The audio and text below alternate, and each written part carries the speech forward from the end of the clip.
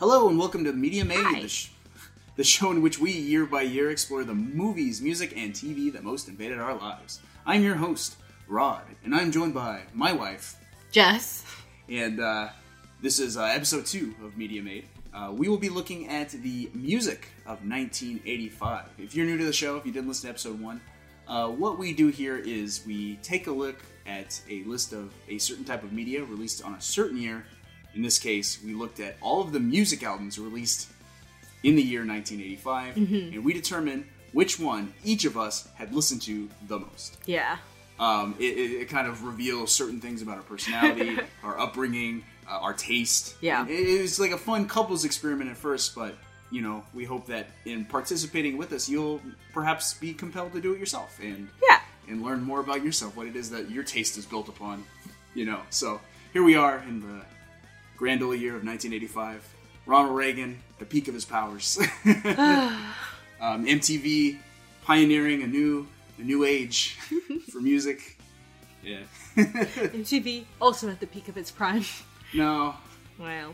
you know, MTV, it was its own thing back then. It was an infant. It was a small baby. Video killed the radio star.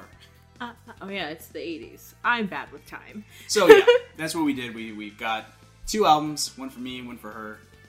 Music that we've listened to the most. Yeah. In 85. Now, music's a little different from movies and TV. Now, if you listen to episode 1, we talked about the movies of 1985 that we've seen the most. Mine was Back to the Future. Mine was Better Off Dead, which was the better movie. Debatable. But, so if you want to hear about our thoughts on those movies, head on back and listen to episode 1. But the thing with music, because an album is comprised of a group of songs, there's no guarantee that you've heard an album all the way through. The way music is released, sometimes you've only heard a few songs off the album on the radio, with singles and such. Yeah. So, sometimes it takes a very special album for you to hear all the way through. Yeah, an album that moves you to make a purchase. Right, a full purchase. And we're not old, but we're getting there. You're getting there. We remember the days where we could walk into a record store and... A CD store. Stop making me older than I am. We walk into a CD store, buy a CD that we're interested in, pop it in on the car stereo and listen to it. Yeah. Or cassette tape. Oh, actually, I did have quite a few cassettes. Oh, gosh. So, very, very likely there will be years where, we've listened to the whole album all the way through multiple times, and that's why it wins. That's why we're talking about it today. And there will be other times where our album of the year is an album that we've heard 6 songs of. 6 of the 16. Yeah, it really depends. It's kind of a toss-up. So, the rules that we set in place, it's like, if we've listened to an album from start to finish, every single song, that one automatically beats any album we listen to where we've only heard a portion of the songs. Yeah, but even if we've heard those songs more than we've heard the entire album of the other thing. Exactly. So, I've listened to Ed Sheeran's Move That Thing, that's not a title of a song, 50 times, but if I've listened to the whole album of Katy Perry only once, Katy Perry wins. Right. So, what happens is, if we've listened to an album multiple times, and we've listened to another album multiple times, like, all the way through, those albums are now competing. Yeah. And they're not competing with the albums where you've only heard a certain portion of the songs. Yeah. So Makes that's sense really to me. how it works. This episode, I'm glad to say we've listened to the albums all the way through. Yeah.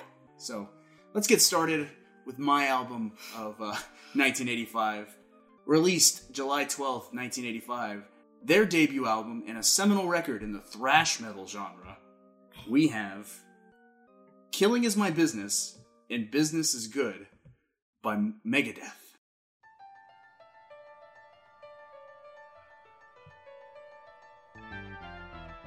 Is this what you expected to hear when I said thrash metal?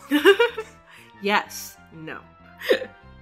I already was ready to thrash, and instead I'm just doing a little shoulder bop. You have to understand, metal is not... It's not a childish genre. It's very sophisticated. Sometimes you'll have like a piano melody, a movement to get you in the mood before you start headbanging. like with this song. So this is the first song on the album Killing Is My Business and Business Is Good by Megadeth. The song is called Last Rites / Loved to Death. Death spelled D-E-T-H. Death. And here we go.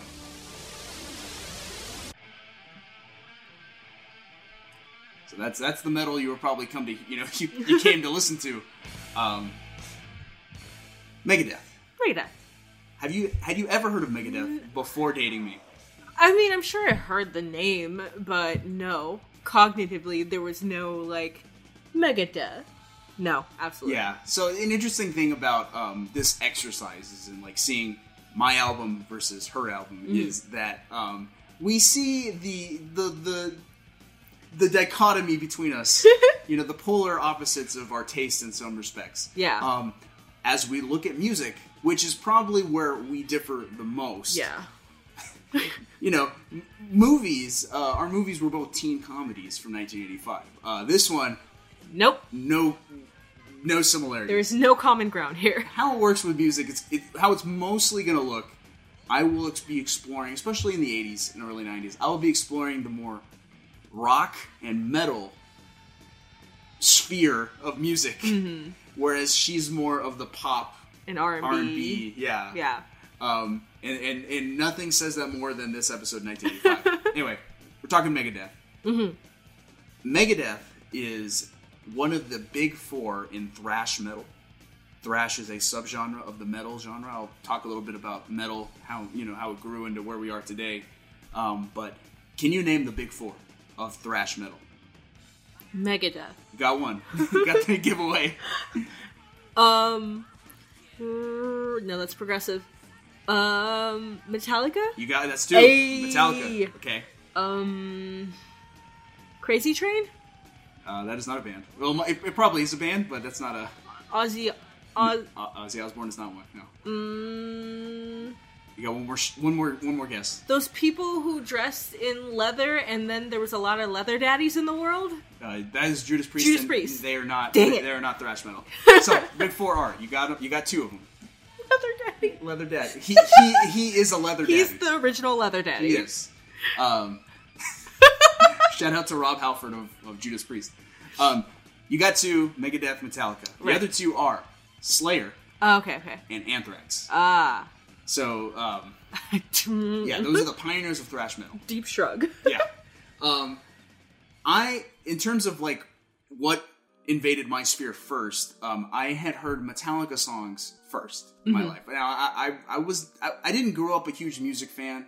I remember, like, the first music that I enjoyed listening to when I was a child was Radio Disney and boy bands, like NSYNC and Backstreet Boys. I was bullied out of listening to those things in, like, 3rd grade and wrote off music altogether. I said, forget it. No music. No music. Music sucks. Yeah, I hate all music. Of course, you can't live a life where you hate all music. It just... There's something for everyone out there. Yeah, exactly. And it turns out the for thing you, for me was classic thrashing. rock and metal. So in around high school, late middle school, I started listening to classic rock radio, hard rock radio, and the radio station that I just happened to listen to played a lot more Metallica than any of the other big four thrash metal bands. And I think that's just because Metallica is more radio friendly. I agree. You've heard Metallica songs, I assume. I also assume. Yeah, just by the nature of things, Metallica gets played on the radio more often than your Slayer, certainly. It's just the way it is. Like, you've heard Enter Sandman. Yes, I have. Yeah. That's Metallica. That is Metallica. Okay, got it. Yeah. So, as I was kind of growing and building my knowledge of music, Metallica was like my one, my foot in the pool of metal, you know? And then... I'm guessing sophomore year of high school, I wanted to, expand a little bit. I wanted to hear what other stuff was out there. There were, I would say, two things that shaped my music taste during that period. And they were both video games. One was the Grand Theft Auto series. That one will, we may come back to later in a future episode. The second one was the Guitar Hero / Rock Band video game series. Yeah. I can see that. Yeah. So, Guitar Hero 2 was the first Guitar Hero game I ever played. It had a wide variety of rock music in it. You know, classic rock, new rock. Nickelback. They didn't have Nickelback. There's probably Nickelback in one of those games, I assume. But, you know, of course it had heavy metal. And heavy metal were actually like the hardest songs to play in Guitar Hero because the guitars are crazy. Yeah. You don't write a heavy metal solo to make it easy to play. And the Megadeth song that was on Guitar Hero 2 is called Hangar 18. And that was the first Megadeth song I ever heard. And it's a pretty good song. I wasn't like, oh yeah, I gotta have that song right now. But it was good enough to stay in my brain. So come sophomore year of high school, when I'm asking my friends, hey, what albums do you have? Or what can I borrow? What CDs can I rip, bro? One of my friends said, hey, I've got a bunch of Megadeth CDs. I can burn you like a best of if you want. So he burned me a mix CD of Megadeth hits. Tell him that you're mine. I'm the only one who can make you mix CDs. No, it was purely platonic between him and me. So I gave that album a listen, and I soon came to realize, I like Megadeth more than I like Metallica. By and large. I think there's pros and cons for both, but it just so happens that in general, I like Megadeth songs more than I liked Metallica songs. Megadeth. Megadeth. Megadeth. And then another friend of mine, he said, hey, I have their debut album. You should listen to it for this one song. And we'll get to that one song. I will mention what it is when we listen to it. But he let me borrow Killing Is My Business and Business Is Good. And that was the first Megadeth song. That was the first Megadeth album. You listened to fully. I listened to it all the way through. For the most part, I enjoyed it. We'll talk about what I didn't enjoy. It just so happens to be, coincidentally, the same song he wanted me to listen to. Anyway, let's talk about the history of Megadeth before we go in. And the history of heavy metal in general. Okay. I think it's important to understand where we are in music history in you know, when we talk about this album in context. So, heavy metal, as a genre, has its roots in late 60s, early 70s hard rock. You know, the term heavy metal came from the Steppenwolf song Born to Be Wild. You know, heavy metal thunder. Oh. Yeah, you never heard that? No. You know, Born to Be Wild. Yes. Yes, that is the only portion of that song that I recognize. There is a verse in the song called Heavy Metal Thunder, and I guess people just attributed like kind of like the hard riff-based bluesy rock to heavy metal. Oh, okay.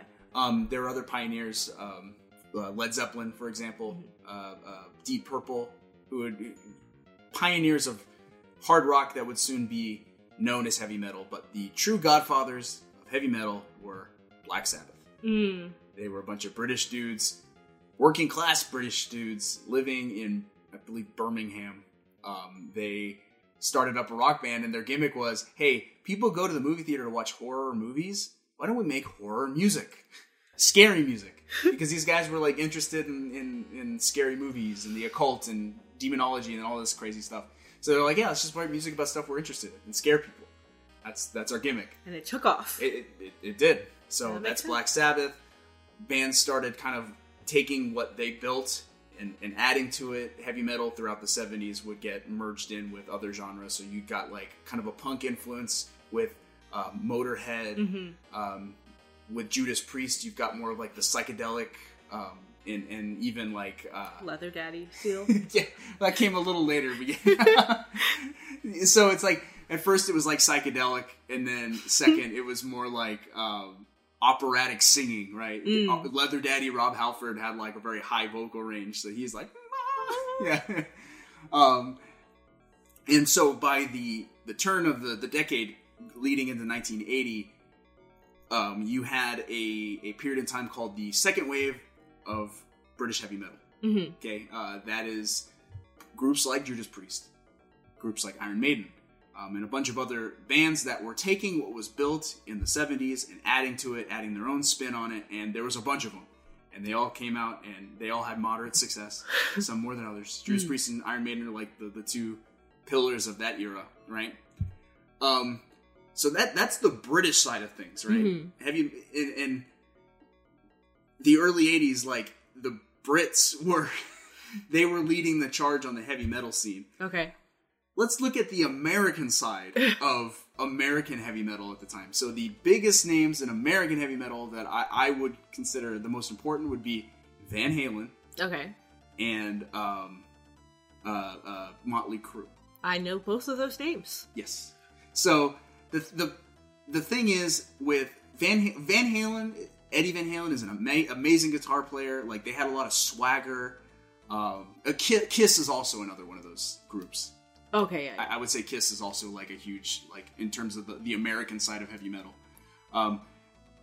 There was a lot of like swagger and fun with that type of heavy metal. I've heard that Van Halen in the early 80s, they were referred to as teeth metal because they were metalheads that smiled. Yeah. That's so cute. Yeah. Oh, I want to pinch their Van Halen cheeks. So for them, it was like less about scary movies and the occult and demons and more about having a good time, chasing the chicks, getting drunk and high and having a good old time, you know. It was Sounds like so good. Yeah, it was more about the wild lifestyle. It was very much more American. Yes. Occult and old-timey things. Yeah, the UK, that's surrounded by old architecture and great scary stories. And the Tower of Britain. And sulfur. America. Let's chase what we want. Get it, get it, get it, get it. Like that. Yes. That's exactly right. And they had huge success. Van Halen in the early 80s, they were on top. Motley Crue, they were huge. But there was an underground germ in like American cities, like there were up and coming musicians that were huge fans of the British heavy metal scene that felt like the American scene was not honoring, I guess, you know. Okay. They felt like, especially bands like Motley Crue, who were embracing like the glam look, kind of like the androgynous hair rock, hair metal, yeah. Hair metal. So like. So we had teeth metal and hair metal. Well, hair metal is what historically we refer to it. I guess Okay. at first it was called teeth metal, and we now refer to it as hair metal. Got it. Right? So you had these underground groups who hated glam metal, hair metal. They thought it was like wussy stuff. You know, it's not heavy. It's not. Metal has lost its edge. Yeah. And so you had these groups, and they said we're gonna start a revolution. We're gonna be we're gonna like get metal back to its roots, and we're gonna lead the charge on it. Okay, and that's how you got thrash metal. Thrash metal was born in that environment. Metallica, Lars Ulrich, the drummer, told a story that the band Metallica was walking down like Sunset Strip in Los Angeles one night, and they see Motley Crue getting out of a limo. I don't know if they're going to a show or they're going to go to a strip club or whatever it is. Metallica had beers in their hand and they just chucked beers at Motley Crue. And Motley Crue like chased them down the street. Good job, Motley Crue. Let's not start bar fights on the streets. Yeah, so they thought Metallica was like these young punks, you know. Which they were. They were young punks, yeah. So that's thrash metal. It was, we want to be gritty and fast, aggressive. Fast enough to run away from Motley Crue. Yeah, exactly. We run fast. We want to play fast, and we don't want to boggle it down with these frills like the big names are in America right now. And it's kind of interesting. I don't know if necessarily thrash metal was responding to this trend, but it is a coincidence. Like by 1985, the big names of the British heavy metal scene, Iron Maiden and Judas Priest, had recently released music more inspired by, like, they incorporated synthesizers into their music, which is like a big no-no if you want traditional heavy metal. Yeah. It's like they were bending to like the trends at the time, rather than keeping the traditional metal sound and being, you know, hard and aggressive and mean. They were a little bit more light and poppy, right? Yeah. So it's just interesting that like the second wave of British heavy metal, those guys started to get a little soft, right as you've got all these young and up-and-coming bands who want to be hard. We have been betrayed by our forefathers. Yeah. The term thrash metal was actually first used in the music press magazine Kerrang! Yeah. That sounds like a sound effect. Kerrang! It does have an exclamation point in it. It just sounds like you threw a wrench and it hit something metal. So anyway, journalist Malcolm Dome made a reference to the Anthrax song Metal Thrashing Mad, and just started calling that type of music thrash metal based on that song. Prior to this, Metallica frontman James Hetfield referred to his band's sound as speed metal or power metal. Power metal has actually come to mean something different. Yeah, it's like I've heard that term. Yeah, it's contemporarily it's something different. It's more like Dragon Force's power metal. Okay. But that's neither here nor there. Thrash metal just came to be known as what these guys were doing. You got the big four. That's thrash metal. Oh, all right. Okay, so we're gonna talk Megadeth. Okay. Led by frontman and lead guitarist Dave Mustaine, Megadeth is one of the pioneering bands in thrash metal. Before forming Megadeth, Mustaine joined the fledgling metal band Metallica in 1981. Oh. Yeah. There's a lot of incest with these big four thrash metal bands. Musecest. Musiccest. Bandcest. Yes.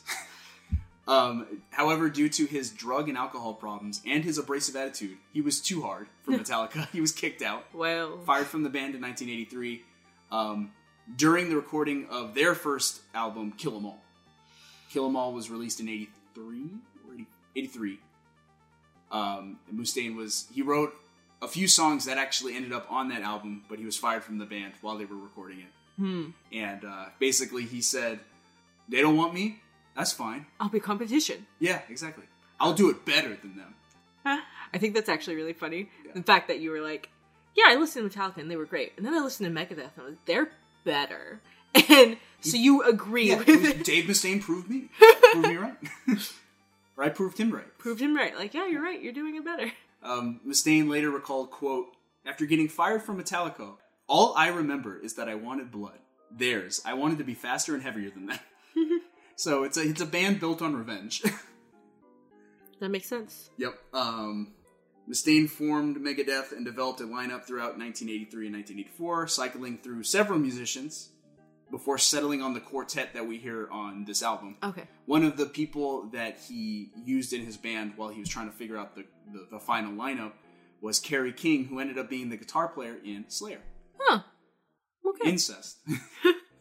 And then Mustaine actually ended up taking up vocal duties himself after a string of unsuccessful auditions by other vocalists. Yeah. So the voice you hear on Megadeth albums is the lead guitar player too. Nice. And then at the beginning of 1985, the band was given an $8,000 contract by Combat Records to record and produce its debut album. The band was forced to fire their original producer and produce the album themselves after spending half the album's budget on drugs, alcohol, and food. Wow. As Mr. Strickler from Back to the Future would say, they spent $4,000? They're a bunch of slackers. They're a bunch of slackers. And then... that's so stereotypical. That's the attitude that built thrash metal. It's a bunch of young, lazy dudes who just want to get drunk and high all day. Occasionally and eat pizza, I assume. And then fire someone who is counting on this job. Yeah. Alright. But let's get into this album. Let's listen to it. So we played for you the song Last Rites Love to Death, which opened with an interpretation of J.S. Bach's Toccata and Fugue in D minor. Fugue? Yes. I'm not a classical music guy. I'm just saying they opened with Bach. So, an interesting thing about heavy metal, it is all about attitude and aggressiveness and angst. It's also very pretentious and nerdy. It's true. Heavy metal musicians, by and large, are very nerdy people. You hear this in Iron Maiden. They love to write about history. Yeah. And their favorite sci-fi television shows. Yeah. It's in line that they use Bach to open the first song on their debut album. Yeah, exactly. Their grimy, dirty song. It's almost like I'm gonna play that transition again, where it goes from Bach to bashing. Bach to thrash. Bach to banging. Yeah. It's got the electric guitar in there as well.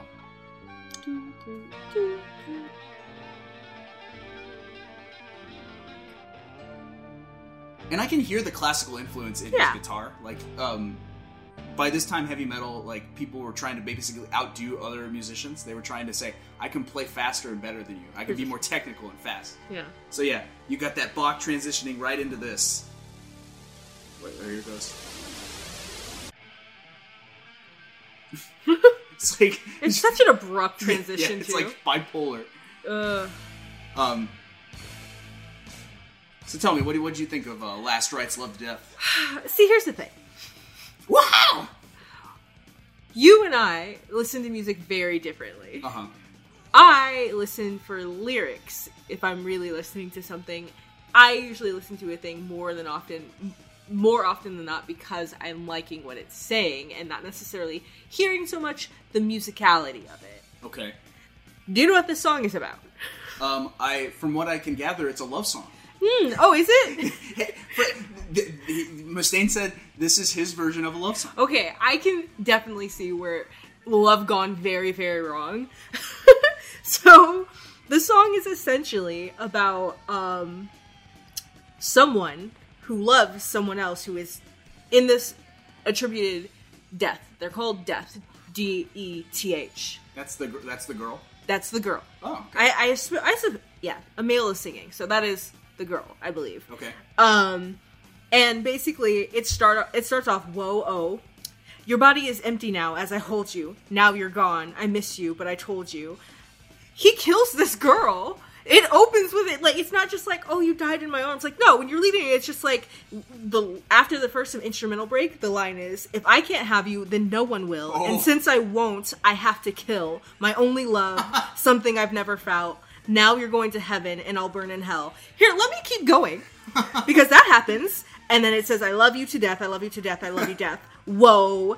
And then, instrumental break, demonic laughter is listed here as a lyric. And then, oh, and now I'm down below. What do I see? You didn't go to heaven. You're down in hell with me. And I'm like, okay, well, that sucks.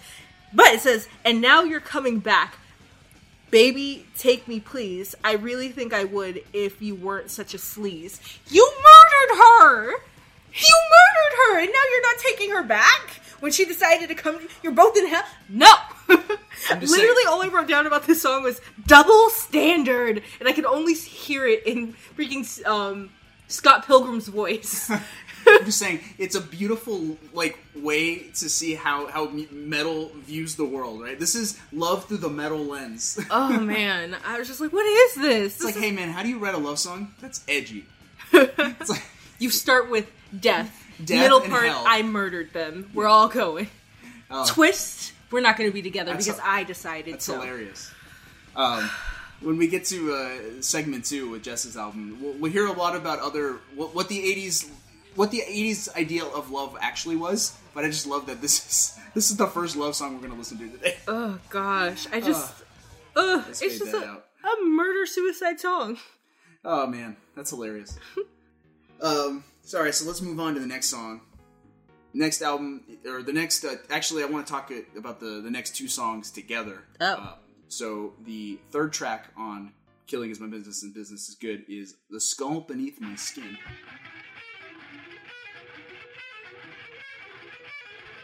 Kind of uncomfortable guitar riff there. Okay, so... I take that back. It's not the next 2 songs. I want to talk about track 3, which is The Skull Beneath the Skin, and track 5, which is Rattlehead. Okay? I had you listen to Rattlehead. Yes. Yes. So, these 2 songs are actually related to Megadeth's mascot. Do you know his name? Because every good metal band has to have a mascot. It's the zombie, right? No. No, that's Eddie the Zed. Eddie is Iron Maiden's zombie mascot. No. Megadeth's mascot is a skeleton man with, he's got, his mouth is sewn shut. He's got, like, metal clamps over his ears and metal clamps over his eyes. Okay. His name is Vic Rattlehead. Okay. So the song Rattlehead is an homage to him. Alright. And then the song The Skull Beneath the Skin is his origin story. Oh. I did not look it up. I have a feeling that Megadeth, like Dave Mustaine, always wanted Vic Rattlehead to be his own comic book character. I wouldn't be surprised if he pushed that. Because I think when he developed the character, he told the Combat Records, hey, this is what I want my album cover to be. He drew a sketch of Vic Rattlehead for them. And he's like, make it happen. So I wrote down the lyrics for The Skull Beneath the Skin a little bit, just to explain what it is that Rattlehead's all about. Right. Locked in a pillory, nowhere to be found, screaming for your life, but no one hears a sound. Help me. Prepare the patient's scalp to peel away, metal cap his ears. He'll hear not what we say. I hate it.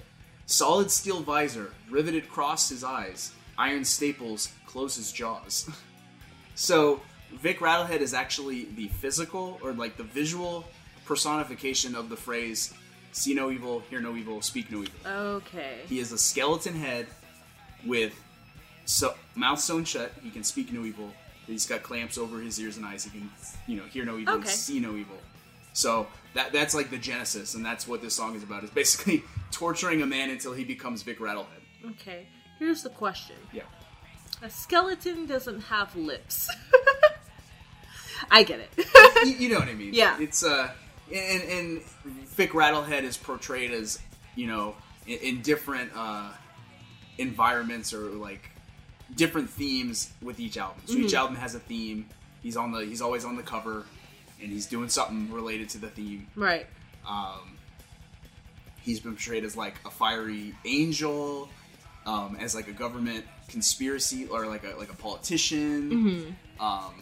Vic Rattlehead's everywhere. Okay. He's everywhere. He's right behind you. He's right behind you. Yeah. You have any thoughts on Rattlehead? Okay, so I didn't realize that it was about I literally was like... So that song is like, it's named after the character. It's more like a metal anthem. Okay. It's like, hey, be like Vic Rattlehead and be a heavy metal fan. I wrote down, is this song about mosh pitting? It sure is. You are exactly right. I was just like, this song is just about mosh pitting. Like, that's it. It's a battle cry for the fans.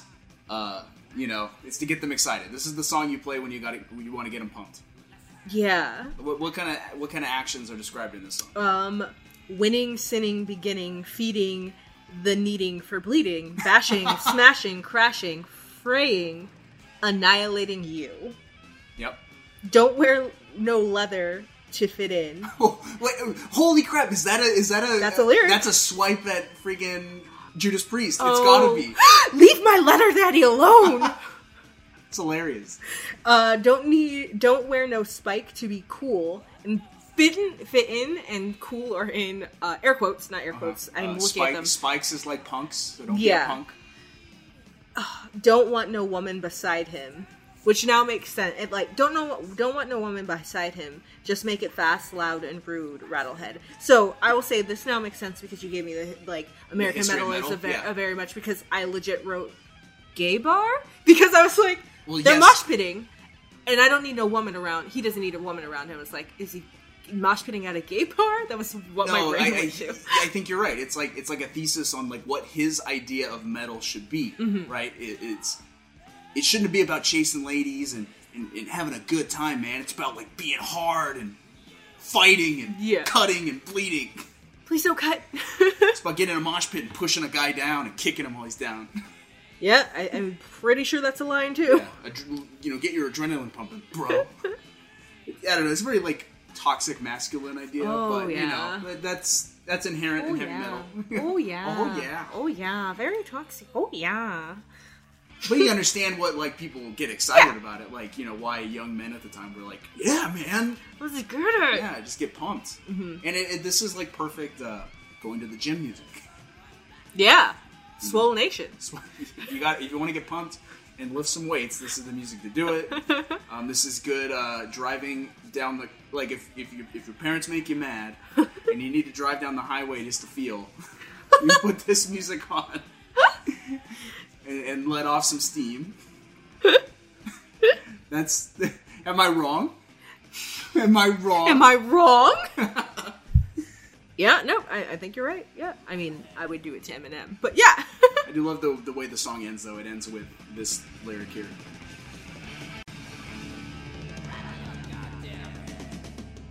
Rattle your gosh damn. You know what I appreciate about this album? What you got? The fact that the songs are a good length. Yeah. That are under 5 minutes. Okay. Yeah, that is true. So it's sort of like quick, fast and done. Yeah. Just it's like blow your load and get out. Ugh, you know? Get in, get out, done. Yeah, that's literally what his musical philosophy was at the time. His musical preference. All right, I want to skip around a little bit. I want to talk about a certain song on the album called "These Boots." Is that the song your friend wanted you to listen to? It sure is. Okay, so this is the song that my friend said, "Oh, you like Megadeth? Well, you should listen to their first album because he has a cover of the song "These Boots Are Made for Walking," and that's just what they'll do, right?" And he's like, "But the thing is, it's filthy." Okay, yeah. So you are certainly familiar with the song "These Boots Are Made for Walking" by Yes. Nancy Sinatra. Mm-hmm. Yeah. I definitely had to do some square dancing and PE to it. Did you really? Yes. Gross. I had to do line dancing. We listened to like the 50s like jazz, like that. Yeah. I think we did that song too, but there was like 3 songs and 3 different dances that we had to learn. A public service announcement. You should never make teenagers dance in high school, in gym. It's degrading. That was junior high for me, but still degrading. It's worse. I was saying that's probably worse. It was. Yeah, it's degrading. It puts children, it puts everybody in a vulnerable position where they shouldn't be there. I'm just saying. Because somebody's going to be looking around and then bullying you later. Yeah, it's uncomfortable. Don't do that. If you're a gym teacher, it's wrong. Stop. Anyway, These Boots. So, let me get that started here. So, Dave Mustaine had the good idea to say, hey, I want to cover These Boots, but I want to do a thrash metal version, and I want to change the lyrics. Oh dear. Yeah, so let's see how this starts here. So it's got kind of like the hoedown, like bopping beat there. He's throwing in a little bit of his guitar virtuosity, right? And here we go. We're into it. Thrash metal. Here we go. Going fast. This is what it sounds like.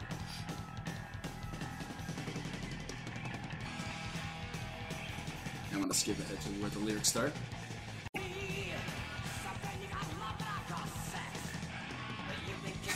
It's like indistinguishable from the original. Yeah. Like I can't even...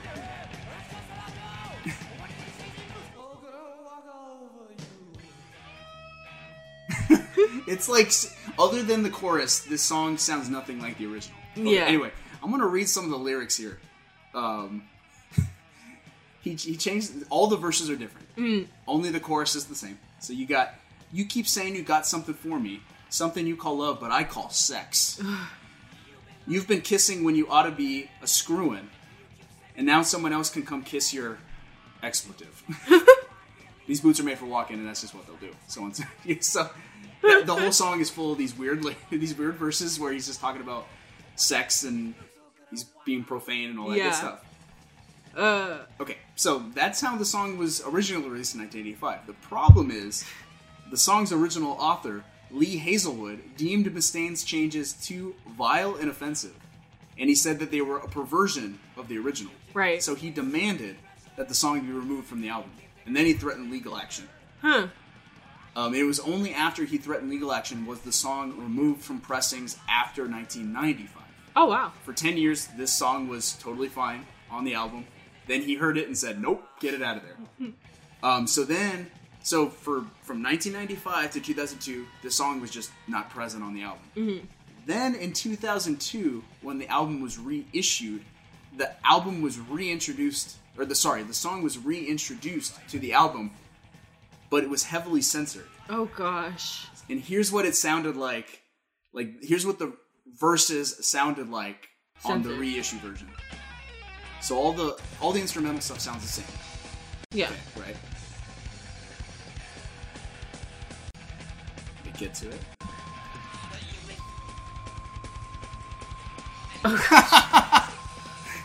That's the longest censor bleep I've ever heard. It's like not even like it's so lazy. There's no effort put in. It's just beep over everything. Oh man. And then the chorus is like unedited because it's the same as the original. Right.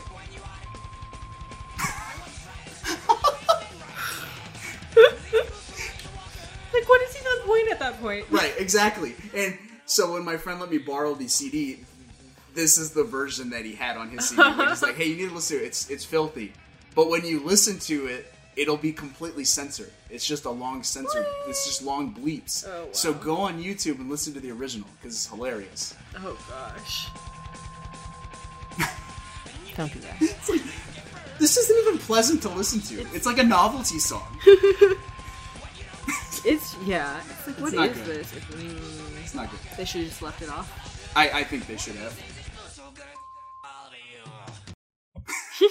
he did change that one word there. Yeah. One day these boots are gonna beep all over you. That doesn't make sense. Speculate on what he bleeped. That doesn't even make sense. Don't worry about it. Okay. Last song in the album that we're gonna look at in depth is the song "Mechanics." Yeah. Let me get that started.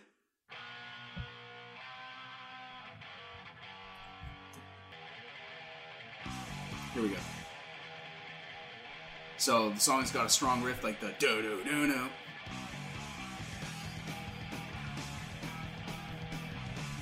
Okay, so you flashed me your notes just now.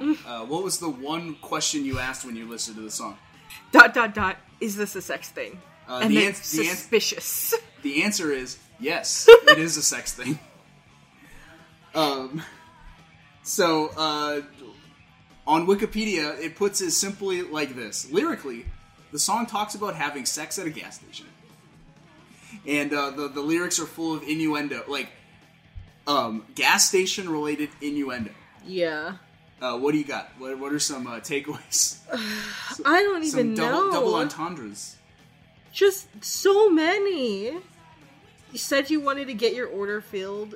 Made me shiver when I put it in, which is not. And then pumping just won't do ya. No, luckily for you. The lyrics also just don't make sense how they read. I just the whole second verse, like, the chorus. Yeah. You made my drive shaft crank. Yeah. You made my pistons bulge. You made my ball bearing melt from the heat. Oh yeah. Yeah, sorry, that's what I meant when I said it's the second sentence. Yeah, that's the chorus. The chorus, and then we were shifting hard when we took off. Put tonight all four on the floor. Like, it's just the whole thing. It was like, when we hit the top end, you know it feels too slow. The whole thing. So the secret is this is also a love song. Secret. Love. It's a secret sex song. It's a lust song. Yeah. So anyway, that's the lyrical content of this song. It's just like full of double entendres relating to having sex at a gas station. But what's more interesting about this song, it's also a revenge song. Oh. So Mechanics has its roots in an earlier Metallica song that Dave Mustaine co-wrote. And they put on the album without him? They did. So he helped co-wrote at least 4 songs for the Metallica album Kill 'Em All, including a song called The Four Horsemen. Oh. It's a slower-paced version of Mechanics. I actually have them both here, so let's play it. Yeah, let me play The Four Horsemen for you. We'll come back to Mechanics. Right. Right.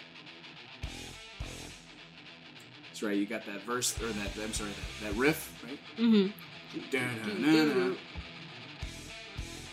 Skip ahead to the same vocal melody, different lyrics, obviously.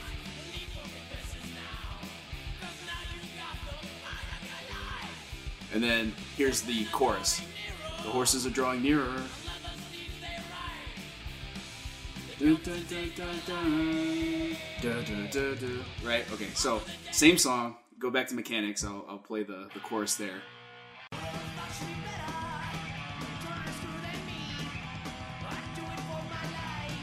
Dun, dun, dun, dun.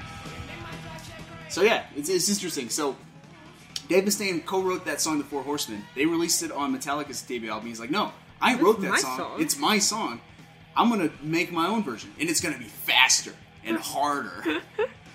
And sexier. It's sexier. Definitely not sexy. So, I don't know, it's just an interesting piece of metal history right there. So you've got two versions of the same song on the debut albums of two of the most influential metal bands of all time. Mm-hmm. I'm going to say, personally, I think The Four Horsemen is a better song. Mechanics is probably my favorite song on the album for Megadeth, but Metallica's version is better still. They put in some more like instrumental sections. Mm-hmm. They let the guitarist kind of go off and do like this like movement with like a longer solo. I remember back in the day of like early YouTube, mm-hmm. when I was young enough to argue about music on YouTube's comment sections. Some guy had done like a back-to-back comparison of Kill 'Em All by Metallica and Killing Is My Business by Megadeth. And in the comments, like, I was arguing with people, and like the main consensus amongst us all after we argued, we hatched it out. We had civil discourse. Right. A thing you've never seen in YouTube comments. Right. We came to the consensus that Metallica released the better album as a whole, but Dave Mustaine was the better guitar player. Like, pure skill. Got it. The problem is, like, he's not a better songwriter. Yeah. So it's like, the man can shred. Listen, let's listen to the guitar solo. Listen to that. He's just going for it.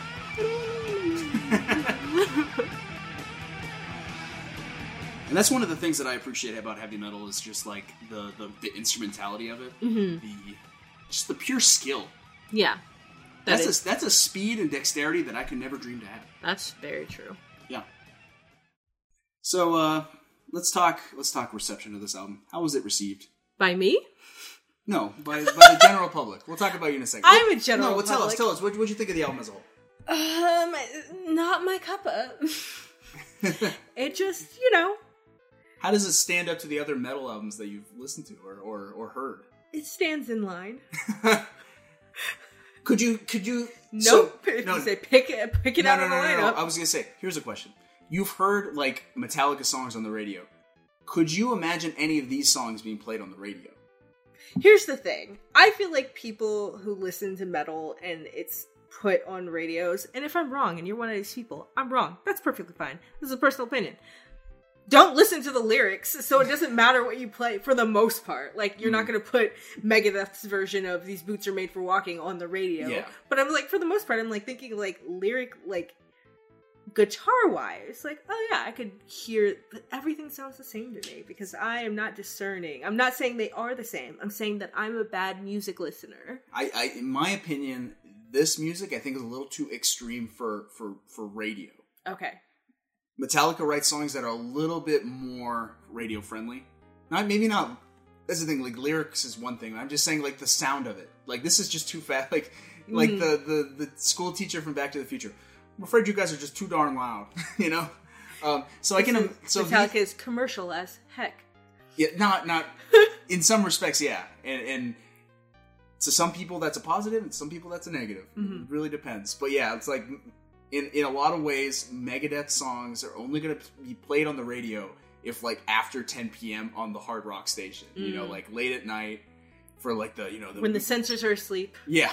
When SMP is in their pajamas. All right, so let me wrap things up with just a few notes about how this album was received by metal audiences and audiences in general. So the album went on to become one of Combat Records' highest-selling releases at the time. Speaking about the intensity of the album, the guitarist David Ellefson, he said that, although he considers the album a solid debut release, he wanted some of the songs to be recorded at a slower tempo. So looking back, he was like, yeah, we were just going too dang fast. Yeah. So I think that's interesting. I wonder if he'd do, like, a cover, if they would do, like, a cover slowed down or something. I mean, at this point, you could just have the audio and take it back a step to see what it would look like. Maybe. Some journalists accused the album of promoting Satanism, as was the style at the time.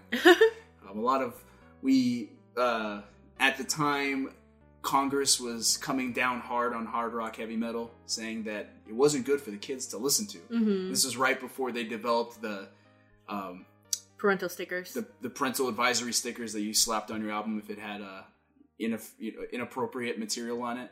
So, one, the album does not promote Satanism. True. In fact, Mustaine had said that the band consciously kept away from satanic images. Quote, I mean, it's great to thrash and pound, cut yourself up, scream and have fun, but you don't have to take a pagan attitude. Why support the devil? He's already there. I'd rather just freaking thrash and be a metalist and listen to whatever I want than to be forced to listen to one style of music. Okay. Yeah. It's like, hey man, what's the devil got to do with it? So anyway, that's Killing Is My Business and Business Is Good by Megadeth. We're going to go to break with Mechanics. We'll let you listen to that, and we'll be back with Jess's album from 1985.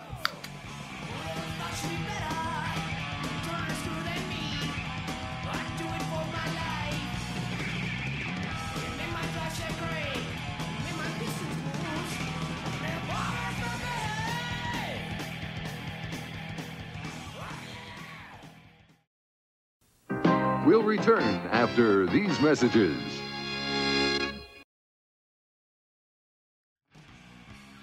Listen up, you brain-dead mongers. You want to be metalheads, you gotta listen to the right metal, right? Okay, here's your basic training. Now pay attention, puss. My name is Major Mayhem, and it's my job to turn you wimps into proper combat metal troops, no matter how sniveling and weak you are.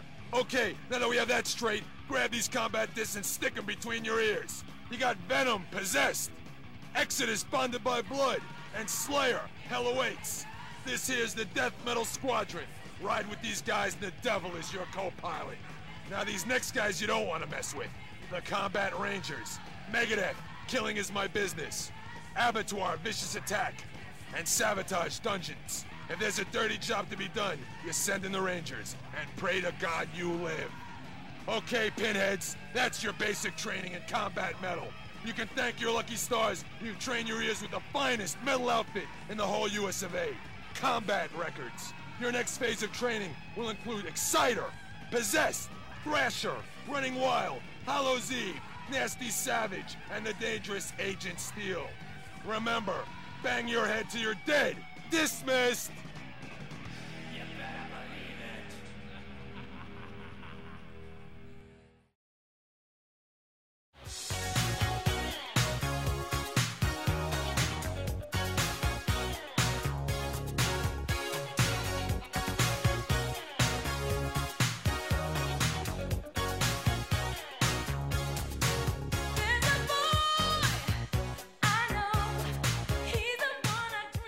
And we're back.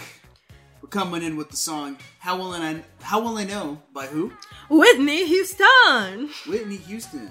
We're listening to Whitney Houston because released February 14th, Valentine's Day, 1985. Her self-titled debut, one of the greatest albums of all time. Quote, Whitney Houston's Whitney Houston. Hey. Boop, boop, boop. All right, tell me about Whitney Houston. Why is this your album? Why is this my album? How will I know that this is your album? Honestly, it's hard to be around my people and not hear Whitney. Oh yeah, let's get this out of the way. Jess is black. I'm black? Yeah. Oh, okay. Yeah. I am a black woman. So there are a lot of albums that we're gonna listen to that I listen to specifically because I am from a black family. Yeah. I'm predominantly white. In case you didn't know from the angry heavy metals talk. You know? A white kid from the suburbs just wanting to rebel. Yep. This is definitely my album of the year. I've heard most of the songs off of it. I actually have the vinyl of it, because, I was there when cheap. you bought that vinyl. So yeah, I listened to a lot of Whitney Houston in my day. Sitting in the backseat of the car, fighting with my sisters, when my mom turns around and says, I won't turn us back because we got stuff to do, but I will smack you. If I remember right, when we went to the record store, we actually went to a record store this time. Right. Oh gosh. Yeah. Because they're hip now. You picked up that record and I think you had said, it appealed to you like did your Yeah, mom, specifically, I was just like, ooh, I really like this. This has a lot of songs. I had just gotten a like a mini record player? yes, a mini portable record player, and it was like one of the things that I was like, I want to spend more time with my mom, and I think that she would really like this. And I picked up a bunch of albums that I was like, this will be a Just joy to albums listen that to. reminded you of your mom. Yes, basically albums that reminded me of my mom, and that's why we have Whitney Houston's Whitney. Yeah. I think. I'm pretty sure the song we're listening to right now is the first Whitney Houston song I ever heard. Huh. And it was featured in a VH1 countdown show, like greatest songs of the 80s. And this was like obviously in the top 10, I assume. And that was it, you know. And I remember watching that as a teenager and be like, oh yeah, this is like a fun little poppy song, you know. And we went our separate ways, and I didn't really care too much about Whitney Houston until here we are. I do appreciate it. I think it's a great song. I think she's got some great hits on this album. Yeah, she's got great vocals. Like, yeah, she was the queen of it for a reason. Yep. And then I remember she died. That is my whole relation with Whitney Houston. Yeah, he's like, I remember hearing her song and I'm like, yeah, this is cool. Oh, she's dead now.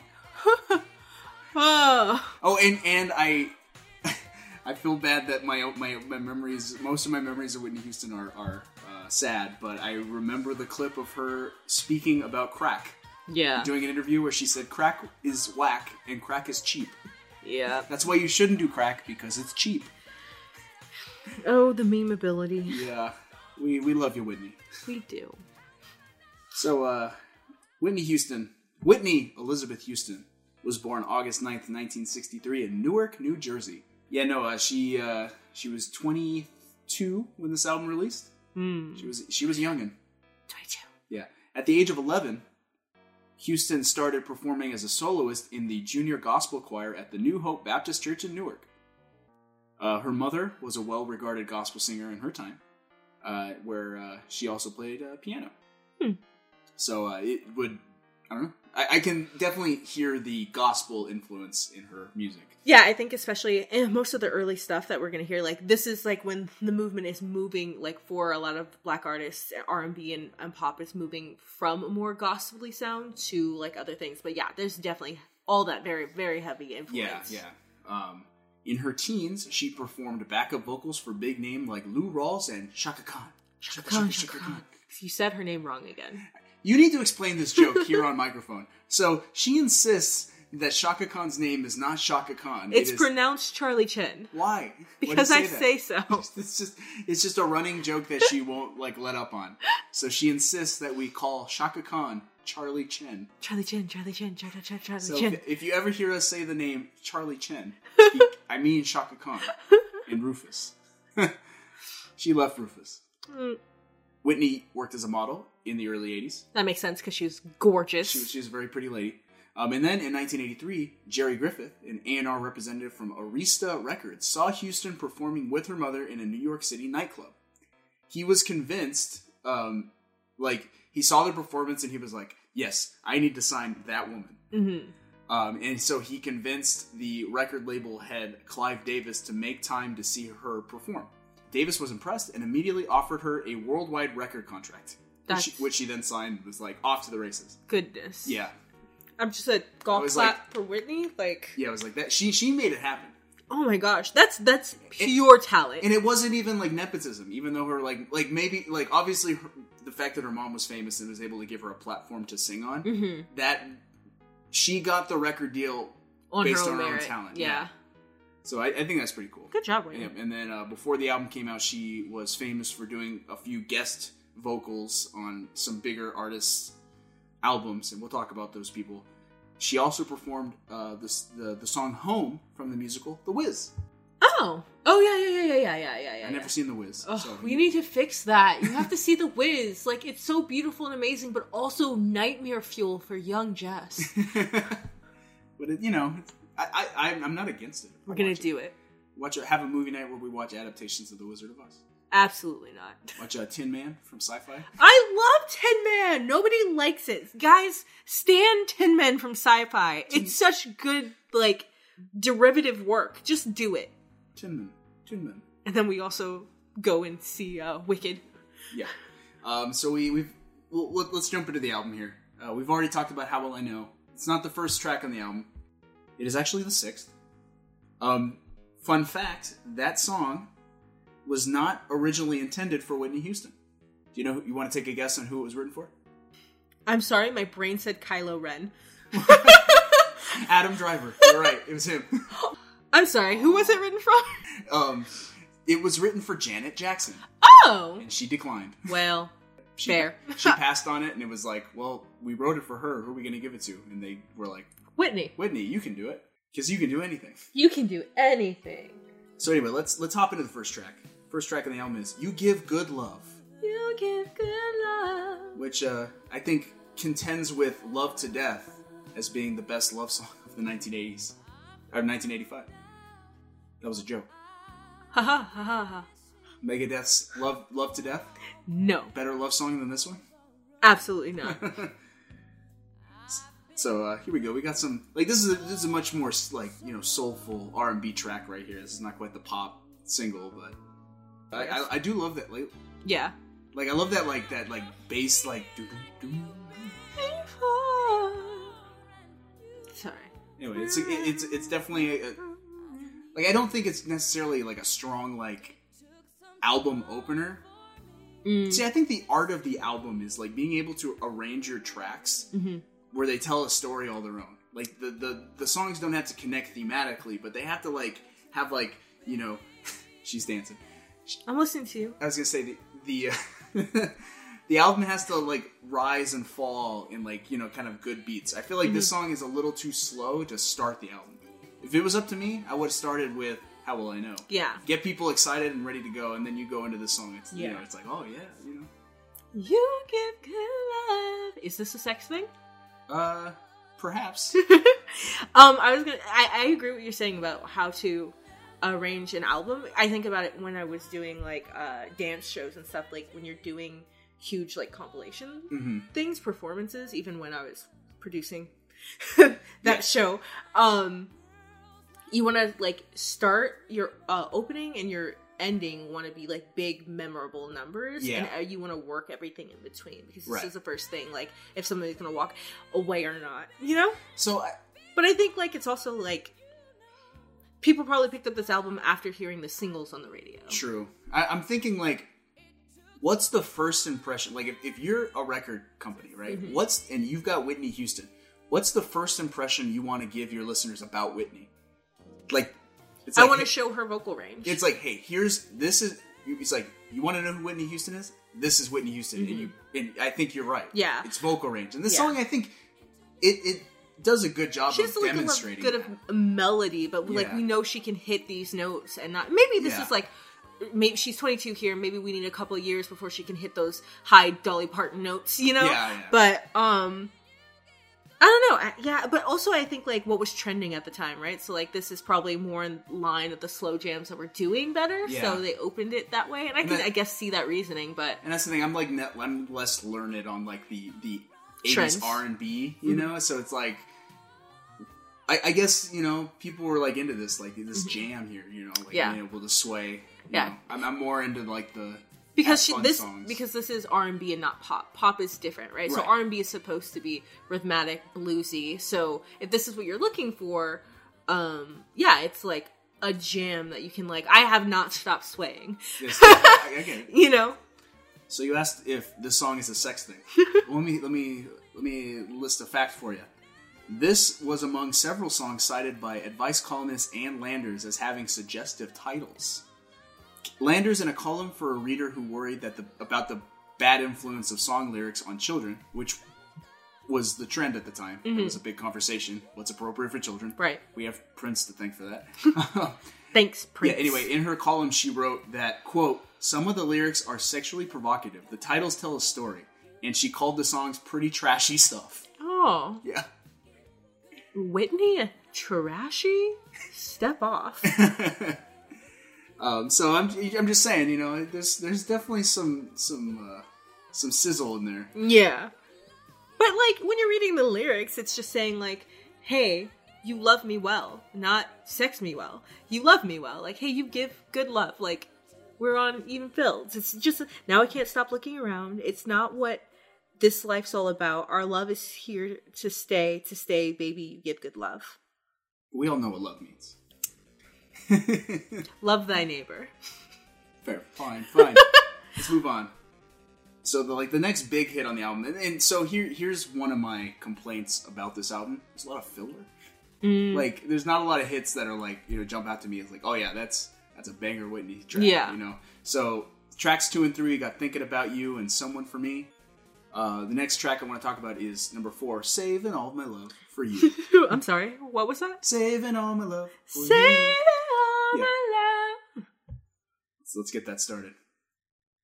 I will agree, there's a lot of filler. And even, like, one of my complaints about this, like, every song is interchangeable. They're all about love. Yeah. There's not a lot of variety. Yeah. Sort of like, here's your love sex jam, and here's your other love sex jam. I think it's to like ensure that it's like if you're gonna put this record on while you're love making, it's like nothing's gonna jump out and be out of place. Be like, what? Yeah. What boots? These boots were made for walking. And you can even see, right? Like, we've gone from one song to the other, and obviously they're two different songs. I'm sure if you've heard Whitney, you've heard these songs, they're different. But like, I have not stopped my sway. The beat has not been interrupted. It's still in the very same. And so so one thing about this song is I love the vocal range. Like, she's hitting it. She's going for it. And like, there's something like psychological about hearing like somebody sing notes that they physically shouldn't be able to. That's just like impressive. Right? It's just like, oh man, I'm not necessarily attracted to it. You know what I mean? No, but it's like, you have my attention. Yes, exactly. But like musically, I'm more interested in like music that's dynamic. Yeah. Something that changes, like a roller coaster, right? Right. That's the lyric. So that's the music that appeals to me. This music is just kind of like a constant like beat. There's no rise and fall. It's just the same thing. Yeah. Over, musically. No, I totally get that, right? And that's why I think we're so different in the things that we like, because even with this is just like one of those things that I feel like is comforting. I think that I'm sitting here thinking, it's like the song is like a glass of whiskey, where it's just like, we're not doing too much. We're just chilling. Yeah, this is like the music you put on if you just want to just chill at home, have a nice,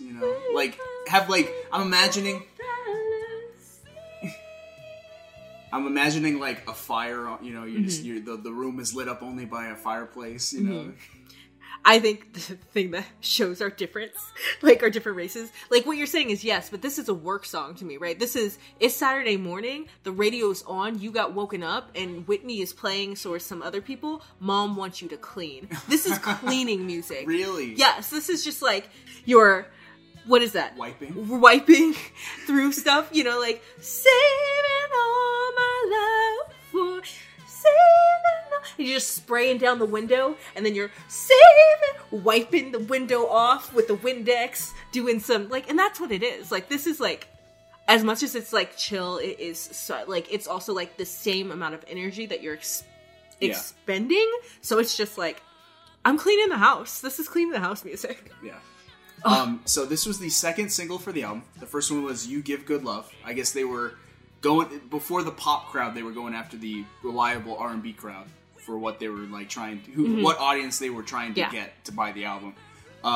This was actually not going to be the second single.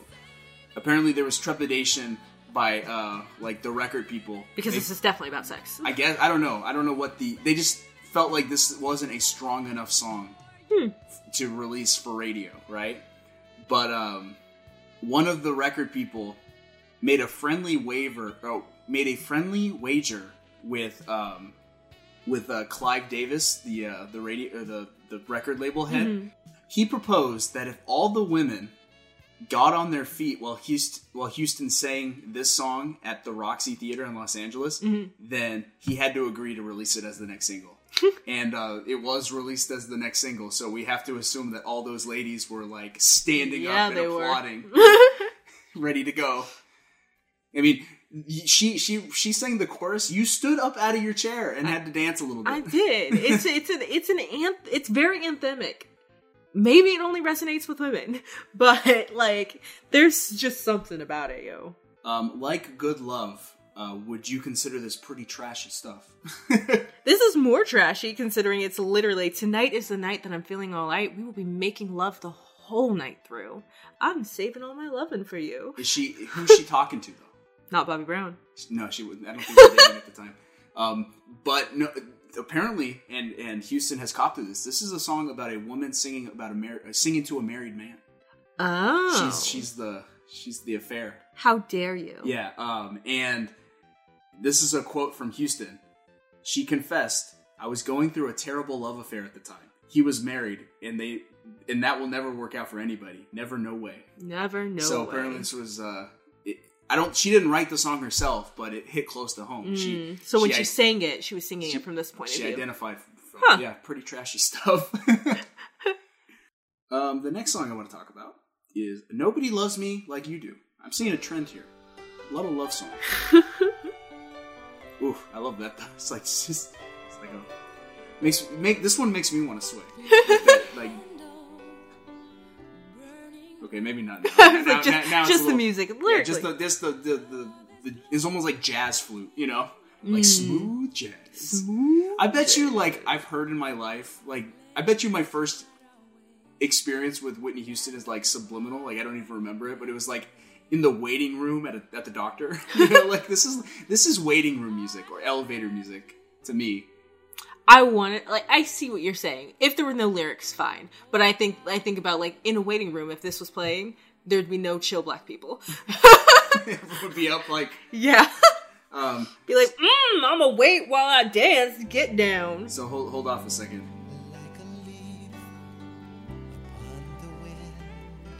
Who's that? Not Bobby Brown. Nope. I'm just gonna keep saying that. So this is, this song is actually a duet with a certain gentleman named Jermaine Jackson, the older brother of Michael Jackson. One of them. Yeah. Well, so the reason I wanted to focus on this one in particular is because, one, I think Jermaine Jackson is a better singer than Michael Jackson. Ooh. Yeah. Controversial. They did some duets in the Jackson 5 back in the day, and I always thought that Jermaine's portion sounded a little bit more like smooth than Michael. Yeah, but you also hate children singing. Yeah, that's true. So like Michael has like kind of a falsetto. Mm-hmm. It's a little too high, like, you know. Yeah, that's fair. And he's a great singer, but like Jermaine is like smooth, like chocolate cake. Is chocolate cake smooth? Chocolate frosting. It's just like pleasant to hear Jermaine Jackson sing. So Jermaine, just to say where he was at the time. He had left the Jackson 5 in the late 70s, right around the time Michael was releasing his first solo album. Mm-hmm. Right? Jermaine was engaged and married to the daughter of the head of Motown. So when the Jackson 5 wanted to leave Motown and do their own thing, Jermaine was like, I can't. I'm married to their daughter. Yeah. So Jermaine stayed behind and produced albums for Motown while the Jacksons and Michael Jackson went off and did their own thing with a different record label. So Michael is hitting it big with Thriller, and he's performing with the Jacksons. Jermaine is left behind to help produce albums and do his own solo stuff in the Motown, in the background. So this isn't a Motown. I think he's left by that point, but this is what Jermaine Jackson was doing at the time. So Michael is making it big with Thriller. Jermaine is out here helping Whitney Houston become a star. Yeah. He was the biggest name on this album. Good job, Jermaine. Yeah, he helped helping the little people out. He produced 3 songs in the album, which include this one, which is Nobody Loves Me Like You Do.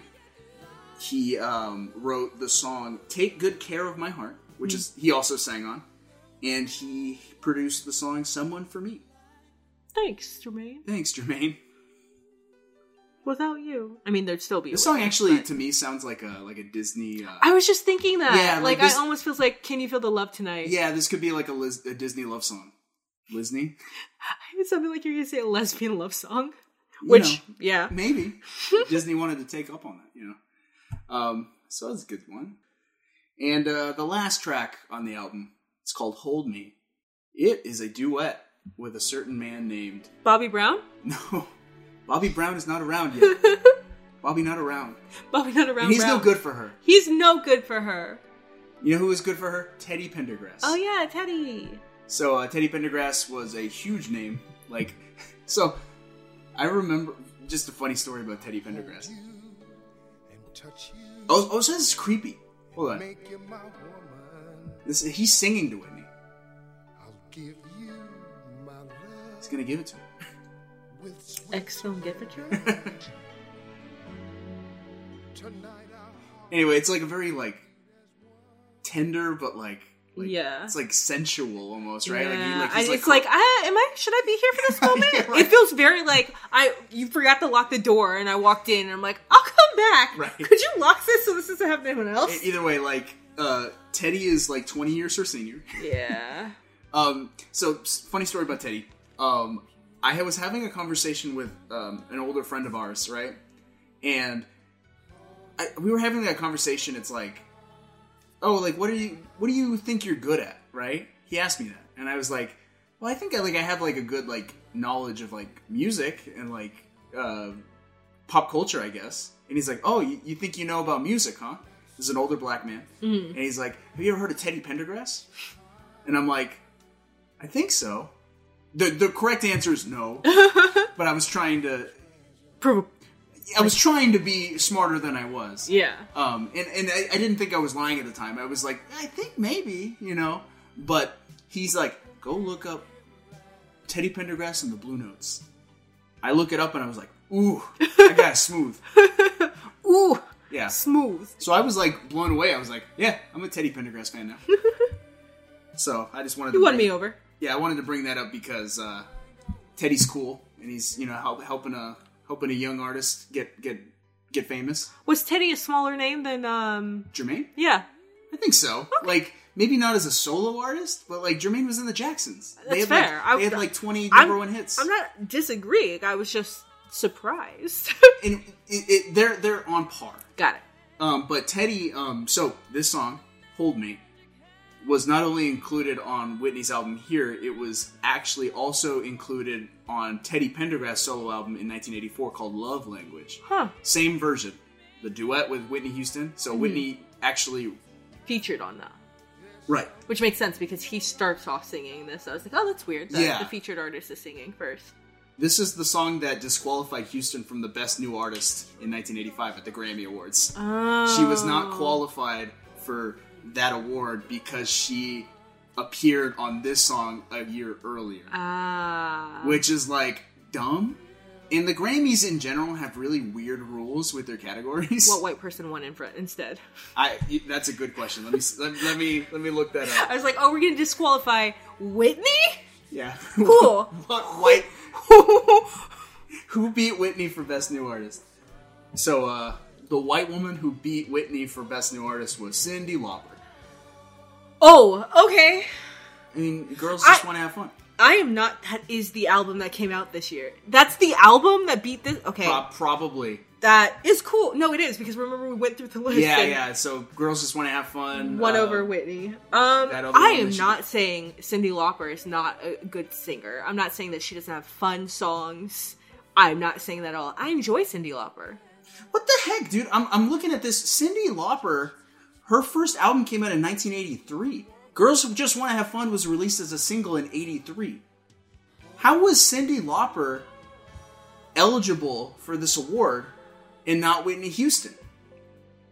I'm so confused. the Grammygate. Hashtag Grammygate. She should be disqualified. This is a travesty. We've uncovered a problem. I love you, Cyndi Lauper. I don't want you to think that I don't. I loved you at WrestleMania. Oh, gosh. But yeah, no, that's ridiculous. Yeah. That's a steal, considering that she had songs released before it what? also. Something stolen from... What the heck?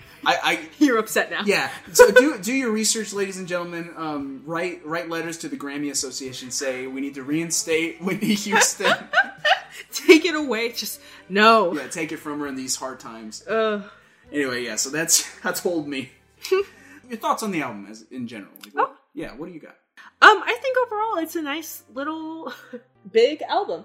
There's bops on it, man. There are things that I obviously was singing along to and listening to, like, that I enjoy, that are, like, stick well in my memory and are good even today. If I, like, showed this to a teenager who had no idea who Whitney Houston was, they'd be like, oh, look at them vocals. It's great, you know, and it's not necessarily, like, the Whitney people think of immediately, but, like, it's great. It is just a whole album of love. Yeah, like love, it's not love very jams. Yeah, it's not very diversified. I think that, like, obviously lyrically, like, everything makes sense and it's nice and it's cute, and then also vocally it's very smooth and it does show, like, all the different places that she can go. So I liked it. Is it my favorite Whitney album? No, but it's really good. I was surprised how much I liked it. It's just pleasant. Yeah. Yeah, it's like it doesn't challenge you in any way. It was just like... That's why you put it on while you clean the house. Yeah, clean the house. Or you know, make whoopie. Whoopie pies. Yeah. So, like, yeah, I definitely recommend this album. It is pretty fantastic. Yeah, it's listen to it without us talking over it. Go. It's a great debut album. Yeah.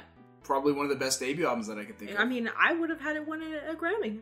Yeah, we'll get there. It won several Grammys. It didn't miss. Whitney was not snubbed completely that night. Fine. But so the thing about this album to me that sticks out is, like, it's very 80s with, like, the traditional 80s sound, which I enjoy. I like going back then. So it's like, if you're gonna pick and choose, like, an album from the 80s, it's like, you want to hear what the 80s sounded like? It's this one. Yeah, I agree. 80s R&B specifically. Yeah. You know, with a little bit of pop in there. Whitney's for sure. Yeah. So, as far as reviews of the album at the time, the consensus was Whitney Houston has an amazing vocal talent and an amazing vocal range. Everyone agreed on that. Yes. The Rolling Stone said many of the songs here are so featureless that they could be sung by anyone. They make out what would have been a stunning debut merely promising. Yeah. I was like, gotta throw in some dissenting opinions on there. Ooh. Okay. Yeah. So I can understand that perspective. Yeah. It's like, because we were even saying that. Like, she can do a lot vocally, and we opened with a very slow jam. Yeah. So there's a lot of sameness on the album, but that doesn't mean that it's not good. Yeah. This album was one of the best-selling albums worldwide, as well as one of the best-selling debut albums of all time. It eventually topped the Billboard 200 for 14 weeks straight. Ooh, the whole album or a specific song? Yeah, the album. Wow. Generating #1 singles for Saving All My Love for You, How Will I Know, and Greatest Love of All. It made it both the first debut album and the first album by a solo female artist to produce 3 #1 singles. Wow. So good job, Whitney. Good job, Whitney. This was the first album by a black woman to be #1 on the Billboard year-end charts. Yeah. Breaking them records. Making them notice. At the 28th Grammy Awards, 1986, she received 4 nominations, including Album of the Year. She won one award, which was for Best Pop Vocal Performance, Female, for Saving All My Love for You. And then in 1987, at the next year's Grammys, the album earned 1 nomination for Record of the Year for Greatest Love of All. Record, Album of the Year, I think record is for singles, album is for the full thing. And then in 2003, Rolling Stone magazine listed it on the 500 greatest albums of all time. So if that's not reason enough to go check this album out, I don't know what is. I know. Just put it on when you have to clean your house. Yeah. Just do it. So we gotta settle the score a little bit. We've listened to my album. We've listened to yours. Which album won? My album won. Thank you. I concede. Yeah, Whitney Houston beat Megadeth. If any of you guys disagree, you're wrong. But you would recommend Megadeth? Yeah. She looks away. I would recommend Megadeth if you like heavy metal. Yeah. I would. If you like some Megadeth songs, check it out. It's pretty interesting. Yeah. Especially for, like, a very gritty, early thrash metal sound. Yeah. But so we've discussed who won the album of the year in terms of music, but I think with music album, there's something else we need to consider. One of the greatest things about music albums is the album artwork. Yeah, true. A lot of work goes into that. Yeah. So what we got here is, what we're going to do now is we're going to compare the album art for Megadeth's Killing Is My Business and Business Is Business Good, and Whitney Houston's debut album. Yeah. Guiding light. Okay, so we're gonna take a look at Megadeth's album first. Okay. So, interesting thing, Killing Is My Business and Business Is Good actually has 2 album covers. Okay. So, like I said earlier, He gave them a Dave Mustaine gave them like an idea. Hey, this is what I want the album to look at. I want it to show Vic Rattlehead, the skeleton with sewn up eyes and all that stuff. They produced the artwork, but they lost it. They lost the artwork or it got messed up or something. Okay. So they had to hastily throw together something for the album. So they created like a crappy clay skull, put fish hooks on it, on the mouth. Mm-hmm. Like, it looks terrible. So here you go. Tell me what you see here. Exactly what you said. It's very much a Yorick skull with sitting on a table surrounded by a Chains. chain and a dagger in the table, a candle off to the side. It is legitimately just a crappy photograph. Yeah. It is a far cry from the There's comic. no clamps on the ears. Yeah, it's a far cry from the comic book, like design that Dave Mustaine had in mind. Yeah. So, that's not good. Let me swipe over to the reissue. Mm-hmm. So, this is what he was in looking 2002 they reissued the album with new album artwork, which is it's like hand drawn. It's much more of like a comic book sketchy version of Vic Rattlehead. This makes more sense. Yeah, it's a skeleton. Yeah, this is our artistic. Yeah. But we're gonna judge it based on the original artwork, which looks like crap. Yeah. Whitney Houston, on the other hand. Excellent, beautiful, amazing. There's orange gradation on it going down from the top. It's got a headshot of her in the middle wearing a white toga with pearls around her. Her head is shaved. Her face is snatched. She is gorgeous. She's got earrings that I want. I'm going to shoot this. I'm going to just recreate this photo of me. I want it. It's a photo of Whitney bordered on all sides by like this very soft peach border. And she looks like a Greek goddess. Yes. Like a Garden of Eden look. She's just looking seductively into the African camera. Queen. She does look like an African queen. It's wonderful. Yeah, it's a very classy. It's so classy. Yeah. I'm gonna wager a guess and say that you're gonna hold this up as the high mark of all of your album covers. Yeah. Whitney Houston, she's gonna set the bar really high, and all of the artists that we look at in the future are gonna have to. They're gonna have a lot of working. If uphill climb to take down Whitney. Understand us? I want you to Google. Are you listening to this on your phone? Go and Google this thing. It's beautiful. Look at this artwork. It's gorgeous. It's good. So, again, Whitney not only won album music for this year, she won album art. She definitely won album art. She go with that clay skull. Clean sweep for Whitney. Yeah.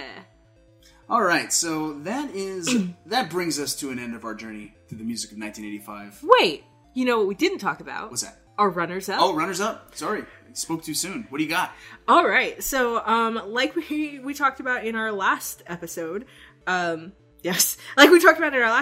go through lists of every album that came out in this year, and so we've definitely listened to more than one album, depending on the year and the person. Rod, for you, your runners-up were... I don't even remember. Rush. Okay, so Power Windows. Power Windows. That is Rush is a progressive rock group that in the 80s they were definitely leaning into the synth-based rock. They used a lot of synthesizers, keyboards. Power Windows probably is the most synthy of their albums. It's not one of my favorites. Yeah, but you tend to like earlier Rush. Yeah, towards the 80s, you're getting. I like early 80s Rush. I like 70s Rush. So Rush is good. Check them out. Power Windows has a song called "The Big Money." It's fun.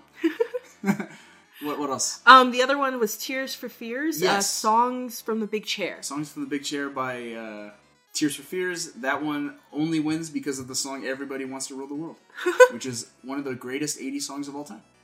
But does Everybody Want to Rule the World? Yes. What are yours? And here's the thing that you will see very often early in this thing.